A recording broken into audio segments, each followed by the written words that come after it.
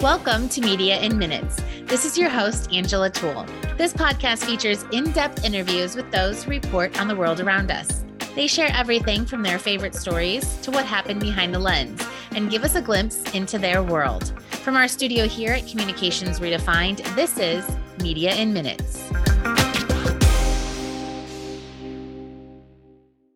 Today, I'm excited to talk with Jake Emen. Jake is a freelance drinks, food, and travel journalist whose work has been published in outlets including Afar, Barron's, Condé Nast Traveler, Departures, Eater, Food and Wine, GQ, Maxim, Men's Health, USA Today, Whiskey Advocate, Wine Enthusiast, and a wide range of others. He's served as a judge for several international spirits and cocktail competitions and has visited over 130 distilleries across 30 countries and 6 continents. Hi, Jake. Thank you for joining us. Yeah, absolutely. Hey, Angela, how you doing? Great. I'm really excited. You must first tell everyone where you are right now. I am so jealous. Yeah, calling you from French Polynesia right now. It's a place I've long wanted to come to, and it's my first time visiting here. And I'm on the island of Tahiti as we speak, and it's a beautiful day.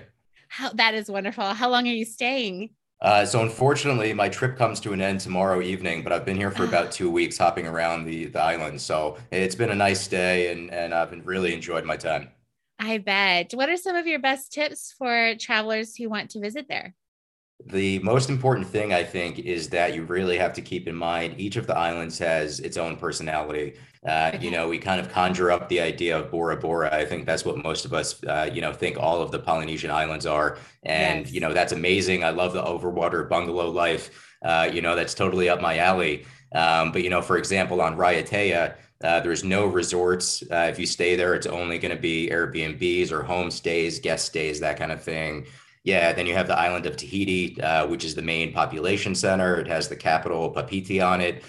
So if you stay there, you have access to more of the actual main town itself, the restaurants, the bars, the shops, that kind of thing. So yeah, all the islands really have their own take on Polynesian life, and it's just about matching what the experience you want to have might be. Yeah. Do you think you have a favorite? Like I said, it's hard to argue with the overwater bungalow life. I am totally a sucker for an amazing luxury hotel, so I will admit that. But that said, I also really enjoyed my time on Moorea as well, which I believe is either the second or third most populous of the islands. Only 1 or 2 major resorts, and besides that, again, it's the villas, it's the rentals, and it's a really great slice of culture over there. I bet. Where are you going next? So very conveniently, I hopped straight from Tahiti to Turkey in 2 days, which is, not a direct flight, as you might imagine. But I'll spend a couple of weeks in Turkey visiting Istanbul and then down to Bodrum and Cappadocia. Wow.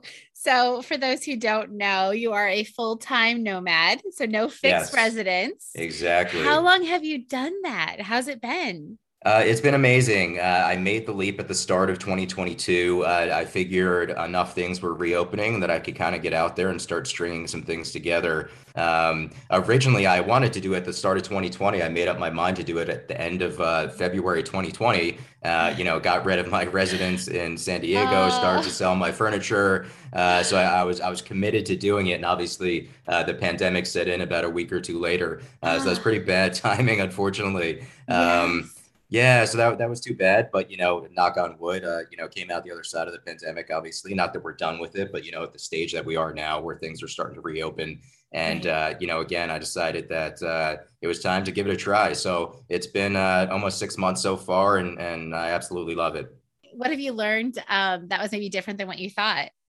Well, it's really, there's a ton of planning and logistics to it. Whenever I get to one destination, I'm thinking about where I'm going next and how I'm getting there and how Yeah. long I'll be there, when I'll be there for, what I'm doing, why I'm going, what I might write about or research while I'm there. So yeah, it's somewhat of a grind, but once you get into Yeah. that mindset and you have that momentum kind of building, it's pretty easy to maintain. And big picture, I'd like to slow down a little bit from what I've been doing. Spend 1 or 2 months in a destination and kind of be a little bit more relaxed than what I've been so far this year, which is kind of hopping around one place after another. Yeah, that's a lot. I was thinking, that the whole trend of slow travel might might be a little bit better, Yeah, yeah, I because should I can't embrace slow imagine. travel. I feel like you can't enjoy as much where you're at when you're trying to plan the next one. It's tricky. It's all about, maximizing your time. And, as a Mhm. writer, a good deal of my time is typically just procrastination anyway. So if I kind of, get my procrastination done on, say, the beach of Tahiti, as opposed to in front of my laptop, There you go. yeah. So, that's how you kind of make the most of your time and ensure that you enjoy the destination too. But certainly, so far the way it's not been, the way a tourist would travel around typically, that's for sure. Yeah. How long do you think you'll do it for? At least a couple of years now that I'm going. So in my head, I'm committed to at least a year or two, and then we'll see from Okay. there. That's great. So you write Yeah. about drinks, food, and travel. What topic do you prefer? Just the blend of the three? Yeah, a blend of the three is always great, and those things are always interconnected. I feel like Yeah. drinks and food are a great way to explore, somebody's culture and learn something about those people. But that being said, whiskey is kind of my first love, journalistically speaking. That's how I got into Okay. the industry. And so, whenever I'm visiting, world-class whiskey distillery and diving into all the geeky details about how they make their whiskey and why it tastes a certain way and what their history is, that's really when I'm most in my wheelhouse, I would say. So how did you get into it? How did whiskey help?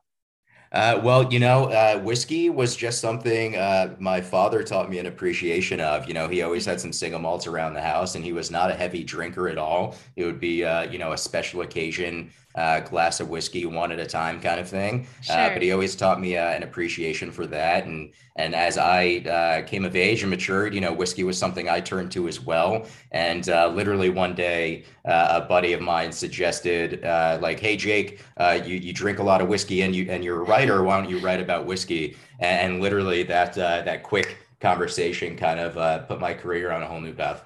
Really? So what was it before that? You said you were a writer, but Yeah, so I was actually doing sports writing before that, primarily boxing. okay. So big boxing fan. And at the time, it was my dream job. I was covering fights in New York and Atlantic City, sitting ringside, doing all these things, interviewing, major fighters. So that was absolutely the dream for me.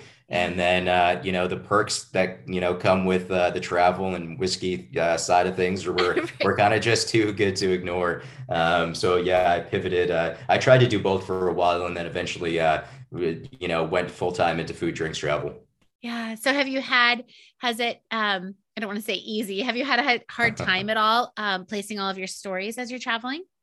While I'm traveling, no, thankfully, I have good relationships with a number of editors, and it's all about building those relationships and working with somebody that both of you can trust each other. And Right. it's the same between journalists and the PR side as well. It's about relationships, I think. Yes, yes. What are some of your favorite recent stories? Oh wow. Let's Mhm. see. So I recently just did a story for VinePair, which I found very, very interesting. It was about the ways that big technology, big tech companies, and artificial intelligence are starting to enter the alcohol space. Oh, And there's lots of positive sides of that. Climate change fighting, AI systems to help wineries stay ahead of the curve in terms of changing weather systems and climate systems. So that's great. And then, there's kind of the interesting side of things, which is, robot bartenders decide to, make your drinks in 5 seconds and tell you a funny joke as they do it. So, there's both sides to the technology equation. So I found that interesting. That was a fun one to report. Another piece I actually did for VinePair recently was reporting on the first modern peated Irish whiskey to actually be made with Irish ingredients. So Irish grown barley and then smoked by Irish peat. it's So the Waterford, first? first time anybody since What? the downturn of the industry, basically since Prohibition, has done that in Ah, Ireland. So Waterford Distillery, they're the first ones to do it. There are other peated Irish whiskeys, but they're not being made with those Irish ingredients and processes. So I believe I was the first one to report on that story. So that was fun to get that out there as well. yeah. How do you typically find your stories? That is a mix of, proper tips and relationships, but also a bit of a discerning eye, like, to be entirely honest, the story somebody tells me, I'm going to find is often not the story I end up finding and Right. reporting on. And, that's what it's all about. And, but that initial tip or that initial idea might come from, the PR side. I might, get an invitation to visit a distillery in Ireland, but then have no clue what I'm going to find once I'm there. And what I find exciting in this case, for example, the first modern peated Irish whiskey might not be the initial idea they wanted to talk about. So it's combining, tips and then just having a bit of a discerning eye and figuring out what's most relevant and interesting to you and might be for your readers as well. Yeah, and I think, and I love that. I think, most PR professionals, whatever the story is, it still brings awareness. Whatever Totally. the audience for the publication would find interesting is what and Sure. yeah, we love that. And speaking of working with public relations professionals, how can Yeah. we best help you do your job? Yeah, that's a great question. The publicists and PR professionals I enjoy working with the most are the ones who really personalize their pitches, their ideas for me. Yeah. Try to make it relevant for me, what I cover specifically, the outlets I work with. The more generic and mass email the idea is, just, to be honest, the less likely that is to break through with me. So, and then the other thing from there is really to help me, do my job, make it as easy as possible. And I was just talking about relationships a minute ago. As a freelance journalist, one of my jobs is to make my editor's job as easy as possible. I want my Right. editor to never think for a second or hesitate about assigning a story to me because Yeah. he or she knows I'll turn it in on time. It'll be in the publication style, and it'll hit all the check marks of what they're looking for. So that's really what I want to do as a freelance journalist. And then on the PR side, for me, I think it's the same thing. If you can help me meet my deadlines, get me the answers or information or photos or facts I might need by the date I need them, the easier you are to work with in that sense, the more I'm going to turn to you as a trusted resource and somebody I want to continue working with. Yes. And I think I know the answer to this next question because you have it as a pinned tweet, but Yes. what are your professional pet peeves? Yeah, that pin tweet, that's funny. That got a lot of traction in the Twitter journalist world. Yes. And that's, talking about just, I totally understand it, but it's the story check-in from a PR professional. It might be, hey, Jake, when's the story coming in? Do you know when it might run? When's it going to run? And, as a freelancer, I just don't know. We don't know. That's happening on the editorial side, and we have no insight to that, unfortunately. So I always know that question is coming, and I know on your end, you got to make your clients happy, and you have your own goals and targets to hit. So totally, I respect that side of it, and it's not meant as a dig to anybody on your side of the fence. It's just as a freelancer, it's just we never know. We're more in the dark than anybody as freelancers. Right. You love when you hear someone was like, I just saw your story. Right. Yes, yes, exactly. So, what stories are you working on currently? So currently, researching several different stories while I'm here in Tahiti, and again, the stories you find versus what you think you might find. So I happen to find several rum distilleries out here in Tahiti, so I'll be excited to Okay. to report on those and tell people about those. And I was just in Scotland right before this, and I was visiting Ardbeg Distillery on the island of Isla for Ardbeg Day, which is a huge festival and attracts thousands of whiskey drinkers and fans. And it's kind of a madhouse. But yeah, so I have a couple of stories coming from that, reporting on the distillery and what it's like to kind of be there on the ground for this internationally renowned whiskey festival. So cool. How are you choosing where to go next? Are you having hosted trips or how's that working? Sure, it's a combination of hosted trips and me just doing my own thing. And, I certainly don't always want to be hosted. I want time to explore a destination the way I personally would like to, not just the way somebody builds an itinerary for me. So Sure. it's very important for me to get my own time to travel somewhere. But yeah, besides that, I kind of just build my schedule out in advance and slot in some big trips. And for example, this French Polynesia trip to Tahiti and the other islands, that was kind of on the calendar for a couple of months. And I was looking forward to that. And then kind of Scotland got slammed in right beforehand. Right. just a couple of weeks out of this trip, and I had a couple of free days. So it made no sense in terms of where I was traveling to, in terms of taking it easy on my body and not killing myself traveling around the world for 30 hours at a time. Right. But, I've decided to take advantage of opportunities as they come right now. And so I have a say yes mentality if it's someplace that I would generally like to visit. And I feel like I could find a relevant story while I'm there. That's wonderful. So you also have to be flexible, right? I mean, all of when we Totally. travel, things happen all the time. The Oh, yeah. airlines, Oh, would have been yeah. set. Do you have some stories?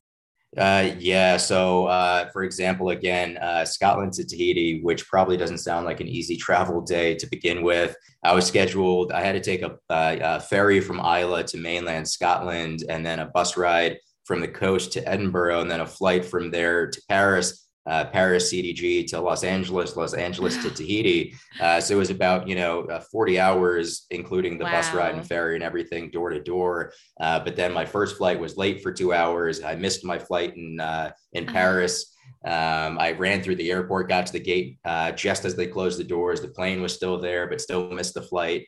And then I had to catch a later flight from Paris to Los Angeles, but then also had to run through the LAX airport to make my flight to Tahiti. And there's only one of those a day. So if I missed that, it would have been a 24-hour delay. But I Oh, ran through the airport and got on that flight and made it out here in time. But that was certainly not the ideal way I would like to right. spend my time in the airport or traveling around. But yeah, you have to be flexible. And, if I had missed that flight, it would have been unfortunate to lose a day out here. But, I would have tried to make the most of it. Yeah, you can either get upset and be angry or in a crabby mood, Yeah, or you can make the best of it. absolutely. Yeah. Absolutely. So when did you start Man Talk Food and how's it going? Sure. Yeah. Man Talk Food, kind of became my personal online presence. I want to say, I think back in 2014.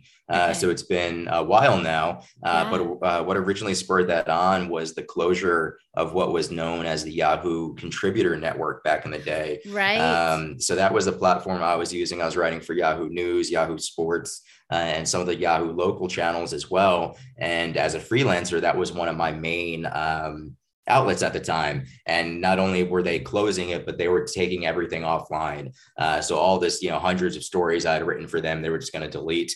So I was like, Uh, okay, I need my own presence, one, to back publish all these existing stories, but then two, I decided to use it as a way originally to do a lot of local coverage. I was living in Washington, D.C. at the time. And so I was okay. doing a lot of, local food, local restaurants, bars, that kind of thing. So I kind of sprung into action, built the website and launched the social channels, things like that.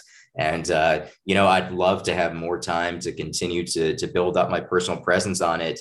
But it's kind of the last project. Unfortunately, it always falls to the wayside behind Yeah. the latest assignments, paid projects, things like Right. You that. don't get Which paid for it. Right. exactly not up front anyway. And so I'd love to Yeah. build up an audience that was large enough that I could earn revenue of a substantial degree from that.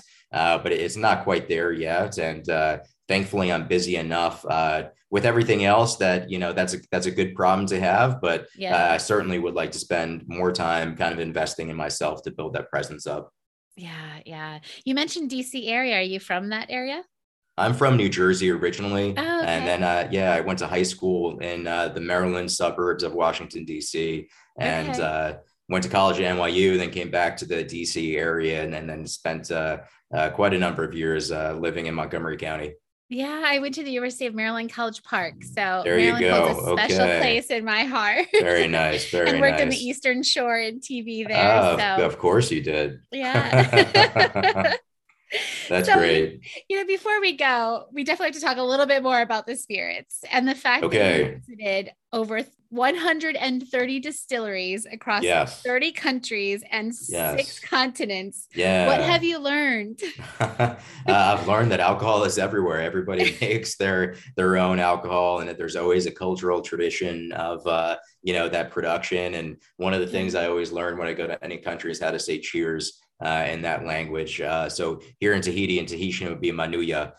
So I think that was the first word I learned while I was out here. But more to the point, there's always a story to be found, even in places you don't expect. There's always something to explore. And, a lot of those distilleries were planned trips in certain destinations, and other ones you find by happenstance when you just happen to be someplace around the world. And those often end up being the most memorable ones. Yeah. So which ones have stuck out specifically? So on the latter front, in terms of, kind of happenstance, I happened to be in Nairobi, Kenya, hopping off to a safari trip that I was taking, and spent some time in Nairobi, was at one of the trendy cocktail bars in town, and happened to be introduced to somebody who introduced me to somebody who was just there that evening, who was the owner of a company called Procera Gin, and they're the first distillery in Kenya, and just happened to meet this guy and come across them. And he was like, "What are you doing tomorrow? Do you want to come by the distillery?" I was like, "Yeah, absolutely. Let's do it." So that's, kind of how you find some of these unique stories along the way. But, visiting Japan and getting to go to Suntory Whiskey's two single malt distilleries, Yamazaki and Hakushu, those are both like Mecca for any whiskey drinker. And they're so beautiful. They're gorgeous destinations, really special places to visit. And then the first time I went to Kentucky bourbon country as well. Yes. That was totally, like a come home moment for me personally. Right. I took a trip and visited Jim Beam and Maker's Mark and Wild Turkey and a few other spots along the way. And that was totally just a very special moment, personally and professionally as well.